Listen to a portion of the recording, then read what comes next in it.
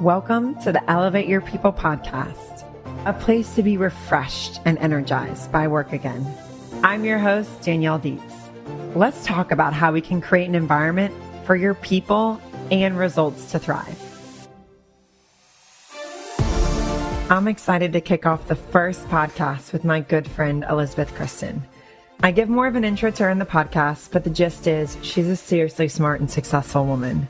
She started in the traditionally male-dominated insurance industry and became a named partner who helped build a now national public company, BKS Partners.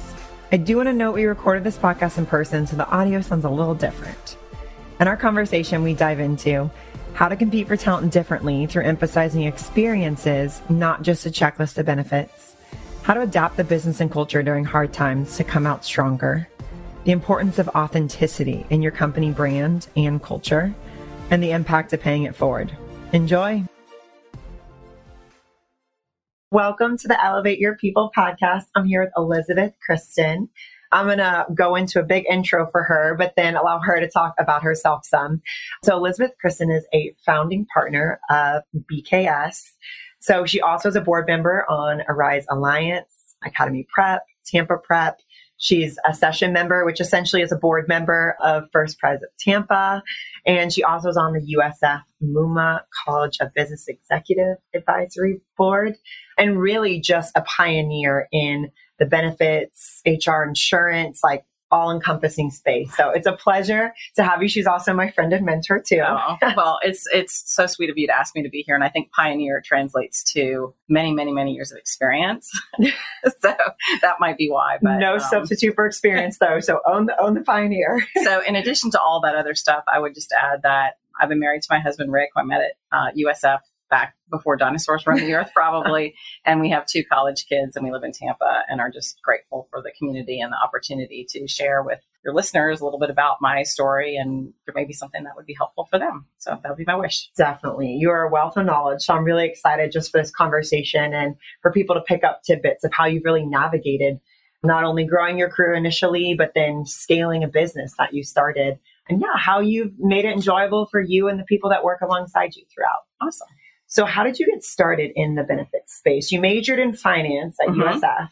There wasn't at the time, there wasn't a degree in risk management and insurance. And if there was, I might not have thought of it as a degree anyway, although I did take an insurance course at USF and I loved it. But I took a night class to avoid driving down to Sarasota where all my friends were, because they heard the professor in Sarasota was easier than this night professor. Wow. Who taught advanced corporate finance. And I was assigned to a group with a woman who was going to school at night. She was the assistant risk manager of Spalding and Evenflow, which is a company that was headquartered in Tampa. And we just became friends. So my first job out of college, I worked for GTE MobileNet back when cell phones were really expensive and people financed them or leased them. And it wasn't a very challenging job because, like many new graduates, I thought I knew everything. So when they offered me a promotion to move to Houston, I said, I can't go. I'm in love. But now that you mention it, I don't really love my job. So she said her broker was looking for someone, and I didn't know what that was, but a consultant sounded fancy, and it sounded like it would be an opportunity for me to continue to learn and that I could get paid to talk. And I guess I had something to say. Yes. So I somehow got the job, and the organization was a small agency at the time. Lowry Baldwin, who's now considered an industry veteran, had maybe 6 years more experience than I did, but we worked really well together, and he helped me think about problem solving from a creative perspective and how to evolve the services that we were offering to meet the changing demands of our clients at the time. Wow. So far more personal approach to it, really connecting with your clients and how you could help anticipate. Yes, I was really grateful to have found that position because at the time, almost all client-facing roles in insurance were held by men. And if you were a female, whether you had a college degree or not, you were probably like back in the office, quote, working a desk, managing the paperwork. Now, thankfully, our industry doesn't really have a lot of paperwork anymore. So really, any job that you would have in insurance could be challenging. So as far as what drove you to continue to progress in it, sounds like you were a part of a great team, had a great mentor, really fulfilling. Also that female element too. What made you want to continue to stay in the space and make this your sole career? That's a good question. I probably was working too much and too hard to have thought that through completely at the time. And all of a sudden, so many years passed. But Outback Steakhouse was one of my very first clients. They had one restaurant and they offered benefits to 7 employees. Wow. And I'm sure that They did not want to talk to me about insurance, but they did. And as they grew, they challenged us to come up with new products and solutions. And they started offering benefits to their part-time kitchen staff and to their servers, which hadn't been done at the time. And it was because it was in cultural alignment with who they were. And they said, we want you to figure out how you're going to market it to our employees. So I figured out how to market it to the employees' parents. Because I thought, every parent wants their child to be insured. Yeah, I'm sure your mother's very proud of you. Yes, definitely. Big check mark, yes. And we had to figure out how we were going to help them administrate it. So we got into a whole different type of business because they let us grow with them. And that to me was invaluable. And then I recognized how quickly insurance landscape changes. I mean, think about it. We're insuring products that didn't even exist 10 years ago. And the complexity of taking care of your people, given what's going on in society today, has never been more important. So for me, it's always just been a huge challenge. And having started at a small firm, I got to do a little bit of every job to find out what I liked. Now, I liked most every job I ever took on, whether it was like accounting for the revenue, or maybe I didn't love making copies, but I loved putting together the books because it was a reflection of my thought process and work. And in doing that, I got to do a lot of different things. Now you could take an online assessment. Oh, yeah, that'll route you to the right thing. But this was a little bit of, try it and see what you like, and like everything. Yeah, and that could, who knows, contribute to your success because you have the breadth of experience. So as you continue to get more high level, and especially creating new programs, you understood all the elements that go into play.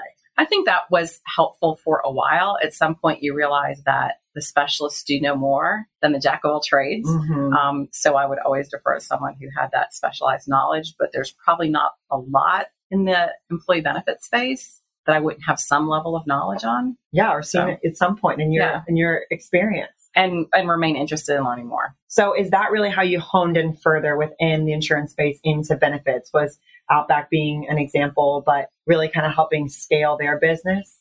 I wouldn't give myself any credit for helping them scale the business.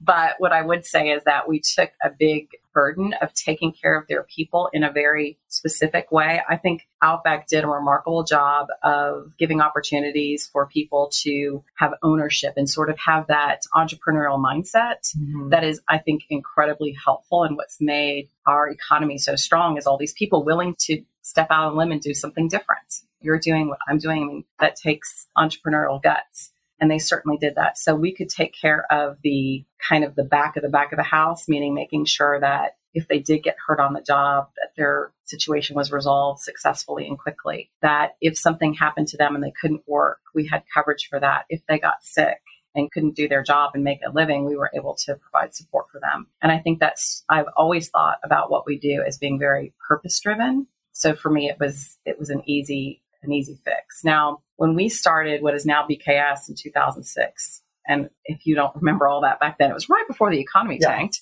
We went into just a lot of debt with this idea that we could serve entrepreneurs with their personal insurance needs, their commercial needs, their employee benefits. Now, my fellow founding partners, Larry Baldwin, knew commercial insurance. Laura Sherman is expert in private risk. So it made sense that we would specialize in three things that we knew about. But what I found to be most challenging and interesting was when we started, we couldn't compete for talent if all we were going to do was provide benefits as good as everyone else. We had sold our firm to a bank.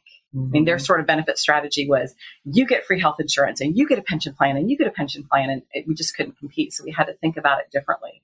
Less about the insurance products that we would offer our new colleagues who are taking a chance to be kind of pioneers with us, and more about the experiences we would hope to deliver to them should they choose to continue their career at BKS. So that entrepreneurial approach to this, is that what really kind of started to permeate the cultural tone that you guys set here at BKS? I think so. It's two things. One is if we couldn't offer all the litany of benefits that, say, a Fortune 500 could, we could talk about experiences and autonomy and flexibility that the larger organizations weren't willing to do. But when we originally started the firm in 2006, there was 4 of us. And when the economy was going down, our clients were letting go of employees. Their sales were lower because people weren't spending like they were. So the premiums that they were paying were lower. So the revenue that we were receiving was lower. And I think during hard times, what I would say now is that when times get tough, people become more of what they already are. And so I was a get it done person. So I'm out, talking to every prospective client, existing client that I can, making sure that we're taking care of them, talking to prospective clients about how we can add more value. So while we won't be able to necessarily reduce their healthcare costs if they're a 30-person group, because those rates are established by the state, we can add additional value-added benefits that's giving them more value and support their HR functions in a way that doesn't cost them anymore. But our fourth partner, if you become more of what you are, became more controlling. And it was his way to kind of ride this out. We all had our ways. Some of them were more productive than others. But when we were doing that, we realized that we had a disconnect with our values. There'd be meetings and he wouldn't come. So then we would reach a consensus from the three of us, and there'd be an outlier. So now instead of him having a 25% vote, he had a 50% vote. And that was difficult. So ultimately, at the end of 2010, we agreed to separate ways. We bought him out of our clients. He bought us out of his clients. And we asked all the colleagues, gosh, there's probably 17, but I'm remembering 50, right? Anywhere in that range. Anywhere in that range. Would you want to live with mom or dad? Because we're getting a divorce. And that was very traumatic for the organization. Now, both organizations fortunately thrived very well after the professional breakup. Yes. And I think, our colleagues were all happy with the decisions they made, whether it was to stay or to go. But at that time, we never wanted to have people question what our values were. So we sat down for several months and basically tried to codify, put language around our personalities as individuals and what we brought to the partnership so that we could then say this is our culture. And it became a document that we call the azimuth, which we've called sort of ultimately everyone's boss, because we're all accountable to this aspirational way of showing up for each other. And also we've called it our cultural constitution, because if you make a mistake here, and if you go to the azimuth and say, what does it say to do? All mistakes are forgiven. So I like being a part of an organization that's imperfect improvement. We're always trying to get better. I hope that when people see me, one of the things that they use to describe me in a nice way would be grit. We talked probably a week about the difference between grit and resilience. And I think resilience is elegant and sounds very much like a spa experience. And grit sounds a little like a Tough Mudder. Yes. Yeah, you're in it. You're in it. And to me, it's more emotional. And it also shows the passion that we have for the business. So I think sort of codifying our culture, what's important to us, was very important as we grew when we were in new geographies. If you went to the azimuth and says, what does it say? How should we address this issue? Even if it's wrong, we can still learn something from it. Along those same lines, I'm really excited about the fact that we have this thing called BKS 2020. So after any kind of, important experience, whether it be sitting down to do a podcast or a big client renewal or to talk to a new prospective client, afterwards, the team gets together and assesses what each of us did and crushed it, and where we maybe took a misstep and where maybe we would do better next time. And I think it all starts with us as leaders, regardless of your role, is to start first and say, I think I had a strong opening and then I got too detailed in this area and I think I lost, or I wasn't focused on their question. I was so anxious to answer what I thought they were asking that I missed the point. And that idea that we can always get better is, I think, really important. That's great how that's modeled. I mean, because that's what I was going to note is going from, say, 17 to 50, but with the split, probably smaller individuals with those values to now thousands. How were you and your partners really able to continue to set that tone of culture? And it sounds like 2020, because 2020 is one of the ways, but how do you really hold leadership accountable for living that out, even outside of those meetings, but in the day-to-day? I think in the day-to-day, it's hard because everyone's trying to do whatever is on their list. And I don't think that people intend to behave in a way that's inconsistent with the culture, but it's aspirational. Yeah. It's very few people can hit on it all the time because there's so many things about being genuine, showing up with purpose, having grit, having, your eye on vanguard, being focused on giving your clients peace of mind, having an open door policy. We say we have an open door policy, then we close the door to have this conversation, right? So there's inconsistencies with all of it. One thing we do that's maybe is unique, maybe it's not, is part of our onboarding is to sit down and talk about the azimuth. And what we found over time is it's easier to point out what isn't living the azimuth than saying what is, because we all intend to behave in a way that makes us a positive contributor to society and don't even realize all the ways that we sort of stub our toe on that. So we use a lot of examples of what isn't and then makes it easier to see what is. And then anyone can call it 2020. So, it doesn't matter what your role is. You can say, hey, can we have a 2020? And if you start with yourself and you're genuine, people they'll usually point out some things you did really well, which is helpful to know. Yeah. It's better when I do X than when I do Y. And it also lets people let their guard down. This is a little bit of a tangent, but Ted Lasso says, remain curious, not judgmental. I'm going to write a book about all his quotes. I think he's amazing. But there was another book that I read that was, more than one line. And it's called An Everyone Culture. And it does a deep dive on 3 or 4 different companies who have a deliberately developmental organization. They're called DDOs. So like Brightwater is one, and every conversation at Brightwater is recorded. Wow. So if you had something to say about me, you might as well say it to me because it's going to be recorded and I can listen to it out of context. So that would just be one example. But in the first paragraph of the first chapter of the book, it says everyone has 2 jobs, the job they're paid to do and the job that they do for free to make sure they don't look bad, that they're not blamed, and that their mistakes are hidden. And that would be exhausting. Yeah. So let's not even bother with that. Let's just own it up front, lead with vulnerability. Probably the best example we can show humanity is to be vulnerable to one another. And I think that makes ultimately a huge difference in any community, whether it be the work community or your personal life. Exactly. And that's the thing too, to your point, it's tough to live up to the values in the corporate setting, but even in personal lives, we're never the ideal person that we want to be at all times. And it's giving ourselves that grace, to your point, kind of releasing that energy of not trying to cover things up or try to come off a certain way, just being vulnerable, being authentic. Yeah. I had an executive coach, Jason Jagger. He's great. He's got a ton of stuff online. If you're interested in hearing it, he said, people want to look good, feel good, and be right. And as a newly married person, you can probably appreciate that. And when you just go like, my listening skills are not as good as yours. What did you hear that I missed? Right? It's a way to honor something that is important to me. I want to be a good listener. And it's recognizing that it's a unique strength of yours. If we fess up to things that we're not good at, but that we don't value, we haven't really copped to anything. But one of my blind spots is that I think I can read people better than I can. And I'm wrong so often. Also, that could be dangerous. all the time it is. And so I think I hear something because I'm only half listening. So for me, I have to stop, focus, and make sure that I'm really listening to what's being said and what's not being said, and not take everything just at face value. Wow. So thinking about just how you've been able to reflect and hone in on those skills as you've scaled this company and IPO'd it as well, which is, a percent of people in the population ever get that opportunity.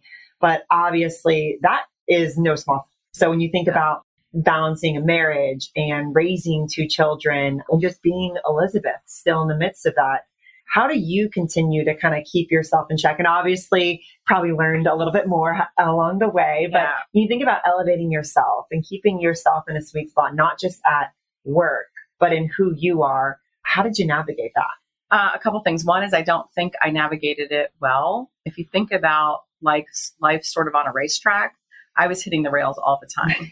And I think sparks. Yes, exactly.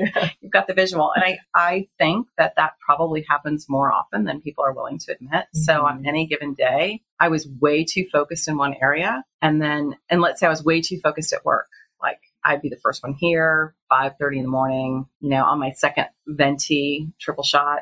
Done. Ripping and roaring. Yes. And then the last one to leave at 11 o'clock. It's hard to be a good parent if you're doing that. So someone taught me early on, and I wish I could remember who so I could give them credit, is they can't have all of it once. You can have everything, but not at the same time. So on any given day, I would be too focused in one area at the expense of another. The hitting the rails on the other side was when I was on mommy mode. I wanted to be the best mommy. So we're going to make cupcakes and we're going to, do everything. We're going to go to show and tell and we're going to adopt a puppy and we're going to, fortunately, social media wasn't the way it is now because I would have died trying. Lost it. Yes. And probably on my tombstone, it would say she died trying.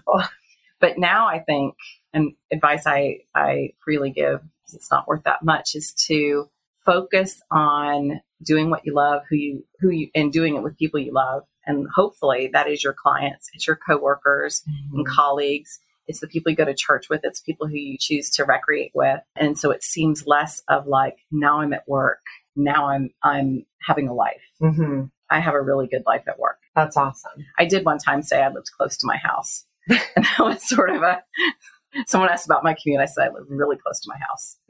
And they're like, think you mean your office. Yeah. Is that what the little Freudian slip? Yeah. Yes. I hope I took the rest of that day off. Yeah. Probably didn't, but I hope so. Looking back, you would have given yourself off. Absolutely. Clearly. So that sounds like that was a really important learning that you had throughout by having some of those railing skids and things. So how do you see that reflected within BKS, if it is a reflection of kind of how you want to create an environment where individuals don't have to learn that the hard way, where the structure of the workplace makes it so they could maybe have some more of that integration? That's a good question. I wish we'd thought of it earlier. I think we were always early adopters of being able to work from home some of the time from the beginning of the organization. Every colleague, including interns, have laptops. Not only, because you can work anywhere. Yeah, you can take that. And not that you have to work everywhere, but you could. And also, in the event of a hurricane, we want to be able to be there for our clients. So to take a laptop and go is better than, wrapping up a big computer. Finding outlets when there's no power. Exactly. I think we learned early on, just kind of reflecting the sort of the work behaviors of the founding partners and colleagues, which was we had people who instinctively were more creative in the morning, and some people were super creative at night. And so we kind of, I think it's just an entrepreneurial muscle to understand that not everybody can do it from 8 to 5 or from 5 a.m. to 11 p.m. And there's got to be some fits and starts to the workday. So we've always, I believe, differentiate ourselves by the flexibility that we give folks to get work done. Now, it's really important that we serve the client, and most of our clients are sort of 8 to 5. They want to be able to get a hold of someone. So within those confines, as long as there's coverage, we aren't making people clock in and out if they're exempt colleagues. We have an open PTO policy. We give people 3 days of time off to go serve the community any way they want, whether that's, at our church on Serve Day or something like that, or it's a mission trip across the world. It doesn't matter. It's just giving back to the community. So I think giving them flexibility and recognizing that we hired people because they were smart and independent, and we have to continue to treat them that way. Yes. That's a tough point that I've just seen play out in my career, and even in the recruiting space of, I think it was actually John Cotter did a leadership training that a previous company I was a part of did, where they're like, you hire, say 8, 9, and 10s. You don't hire a 3 or a 4, but at some point, sometimes people do start to regress, and you realize, did you insert them in an environment that they are not meant to thrive in? Is it not their right energy zones, or is it compressing other areas of their lives? So they're having to take away from work to then, take care of some things. So that's really good that the founders had a blend in approaches that you were able to reflect at a large scale. I wish that I would say it was purposeful, but it was probably like what we had to do at the time. And everyone was exhibiting so much discretionary effort because we were kind of all in it together. And we still are, even though we've got, over 4,000 colleagues and over 100 offices. There's still that, our fancy term would be called esprit de corps. Oh, wow. That is very fancy. Or alchemy. So those are Lowry's words of sort of describing what a team can do together. That's great. So as far as how your employees are able to, obviously, we call them colleagues. Okay, yeah. Your colleagues are able to really engage in whether it's like the volunteering, the open PTO, but basically feeling like, hey, they've got that flexibility with working at BKS or just being a part of the team. What do you feel like you guys really do that keeps it simple for them to feel those cultural tones kind of earlier on versus just having to engage in specific benefits? What I would say, the first thing we do, and the thing that we've gotten more compliments on, and it's the thing that costs us nothing, is before a new colleague starts, think about in all your years in recruiting, you work so hard to find someone. So I would say the first thing is don't stop recruiting when they say yes. Yes. Because when they say yes to you, they said no to someone else, and those people probably aren't just giving up. It's like dating. That's what I always say. You should never stop dating even your spouse. I've been married too long to, we'll have a separate conversation about that. So you can tell me how to do that. To stay engaged and encouraging, because they will have to be making tough decisions, and they will have to be having difficult conversations that could be perceived as difficult to them. So helping them through that, and then make sure that the team knows, hey, we just hired Danielle and she's got all these years of experience, and this is what she's going to be responsible for, and this is how you're going to work with her, and send that to everybody beforehand. So before you even walk in the door, you've gotten 10, 20, 30 emails of people welcoming you, looking forward to meeting you. And then the day you show up, you got to make sure that we're at the front door waiting. We had a great opportunity to learn from Johnny Carava, and he has a very successful group of restaurants that he sold to Outback, which is how we met him. And we said, you approach people in such a specific way. Can you help us to how can we translate that, what you bring to people who come into your restaurant, to how we could interact with our colleagues and our clients in the workplace? And he made it really simple. He said, when you have someone over for dinner, you're ready for them. You know what the vibe is going to be. You've got the music set. You welcome them at the door. They don't have to ring the doorbell and find out that you're out back playing with the dog. You're ready to greet them and excited to have them be a part of your evening. So translate that to a new hire is, we're excited to have you be part of the team. Our team is going to be better for it. And we're ready. We didn't shove you in the corner, and we don't have the receptionist, poor thing, paging people trying to find someone to show you around. And those are the simple things that really do make all the difference. Because to your point, tough decisions have been made. And I think they say, really, besides the spouse you choose, for the most part, like where you work is one of the biggest decisions that you make. Thinking about how much time you spend, usually more waking hours than you are with your family. But to feel like it's a team who values you, who sees you, who goes out of their way to really welcome you. That's awesome, especially in advance of someone's day one, because usually you think about onboarding from, okay, then they show up, they're active, now we'll engage with them. But really that welcoming and rolling that out prior, I think is such a difference. The human connection. We still give them the backpack and the Tervis tumbler. And of course. And they're so excited about that. Yes. And, take them to lunch the first day. But when we asked them what made the biggest difference, it was that human connection. I gave you a book today called Smart Tribes by Christine Camaford, and she's amazing. She's spoken to our group several times. She's written 3 books. This book in particular, she talks about the importance of safety, belonging, and mattering in the workplace. So if you think about it, as you're sitting at your kitchen table, you've got your spot, right? Like it's when you go visit your mom, you know exactly where you sit at the table.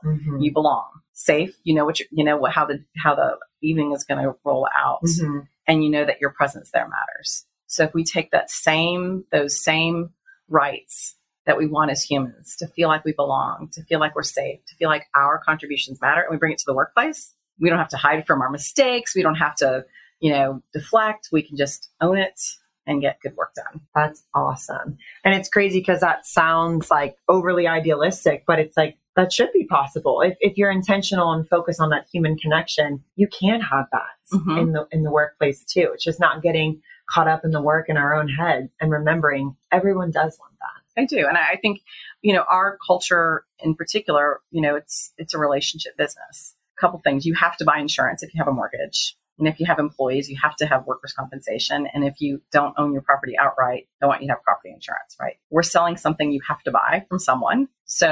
And it's an expensive proposition. So we have to bring more value and focus on the relationship to make sure that we're helping you leverage what you need for your employee population, for your homeowner policy and your umbrella policy and your commercial coverages, and make sure that your bankers are happy so that you can go and do the great work that you were put on this earth to do. I love that point because it permeates the customer. So how you leaders, colleagues treat each other here in the office, in the workplace as peers, that's going to permeate how you greet customers. And just like what you learned from Johnny Caraba, it's setting a tone for everyone holistically. And your business is going to experience the benefit of that. When people feel balanced, they feel safe and like they belong, and they're going to want to make other people feel the same. I think we've had some prospective client interactions that really were like blind dates. Like, we're just going to go to lunch and see if we fit. And we would leave those experiences and we're like, they were great. Weren't they great? And like, I wonder if they all are that way, or if this was really just a solid connection. So I think as businesses become more focused on expense management, and insurance is an important part of that. And as there are 1,000 different ways to skin a cat, for example, they need more creative partners, not just people providing a service. So when we are fortunate enough to earn a client, we want to make sure that we're helping them fulfill their commitments to their employee population and help tie the culture to the benefits that they're offering. Like Outback served such a perfect example early in my career. I'm glad you circled back to that. So that was something that you've mentioned before in articles and things I was reading of. Really, you have an innate ability and a passion, and probably what is a large factor in the immense growth that you've had in the benefits space is helping a company understand how to kind of tailor or reflect their culture in their benefits offering. So the Outback example you shared earlier, but does anything else come to mind where you've really helped a company kind of materialize that? A couple things. One is with new employers in particular, we're sort of all in our second act kind of thing. Some people have had liquidity events and they've reinvested that and started new organizations. And as they're going out looking for talent, they need a combination of highly experienced people who want to be mentors, and then people fresh out of college who are eager to learn from someone who's kind of been there, done that. And then, of course, catapult them. And they do that all the time, especially for me.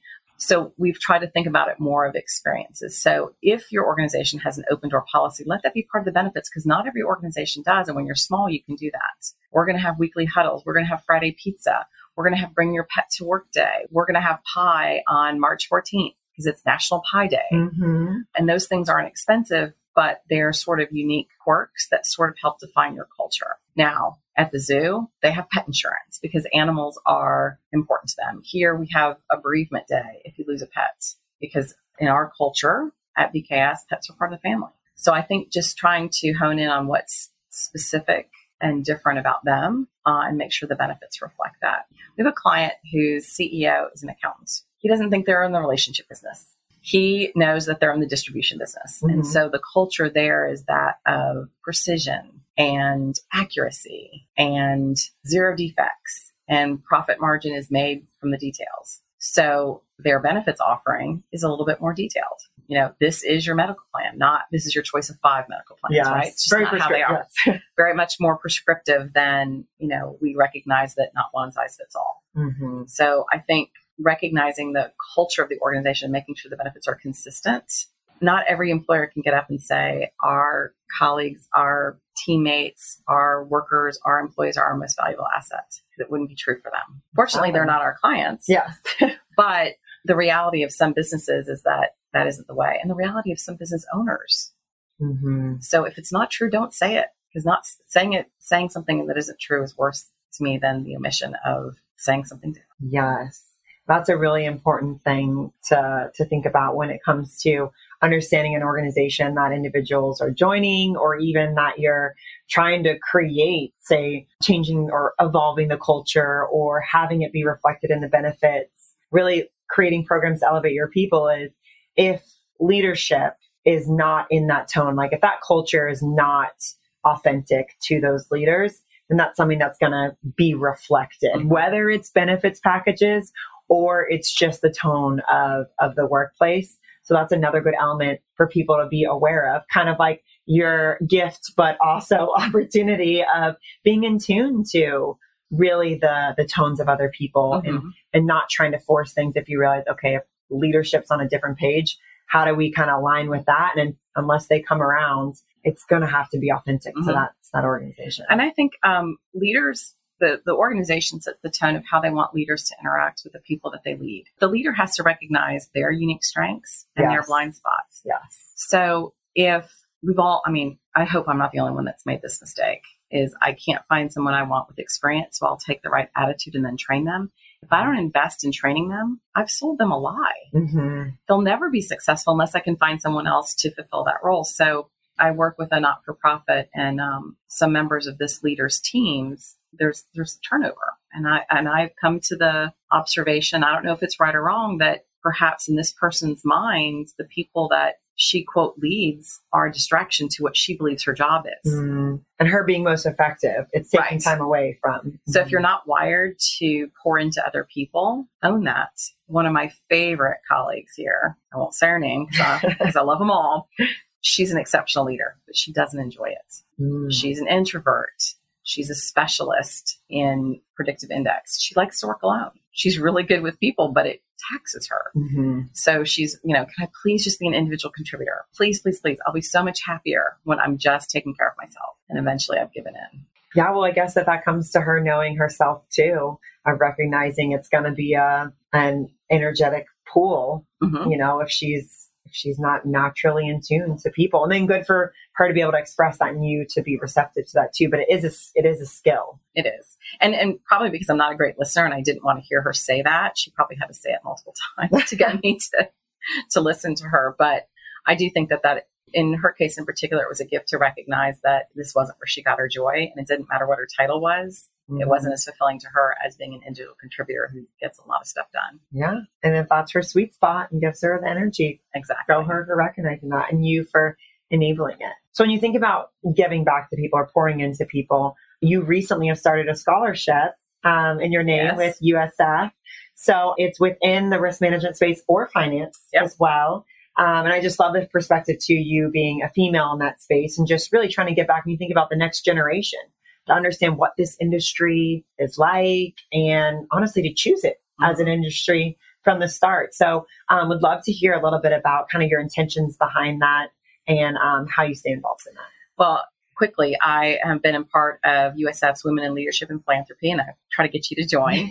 And it basically sponsors scholarships for female students. And one of my former colleagues, her name's Chris, had done a scholarship. And so I thought, well, if she can do a scholarship, maybe it's something that I could do. And I asked her about it. She gave me all the details, and then I met with them. And I so wanted to give back to the industry. When I first got in the industry, which was mostly males, the women that were successful, and there were a lot of them, had sort of done it in spite of maybe their male leaders or their male colleagues. They weren't actually looking to pay it forward yet. They were still trying to toughen this group up. Yeah, prove themselves. Exactly. I started wearing pantyhose, and now I've got a sign that says life is too short to wear pantyhose. Probably haven't worn them in 20 years. But I wanted to give back to help mentor a female student to expose them to all the different opportunities, whether they ultimately land in insurance or risk management, and I hope they do, or they find their path somewhere else. I think it's really important to dedicate time to teach younger people and, more importantly, let them return the favor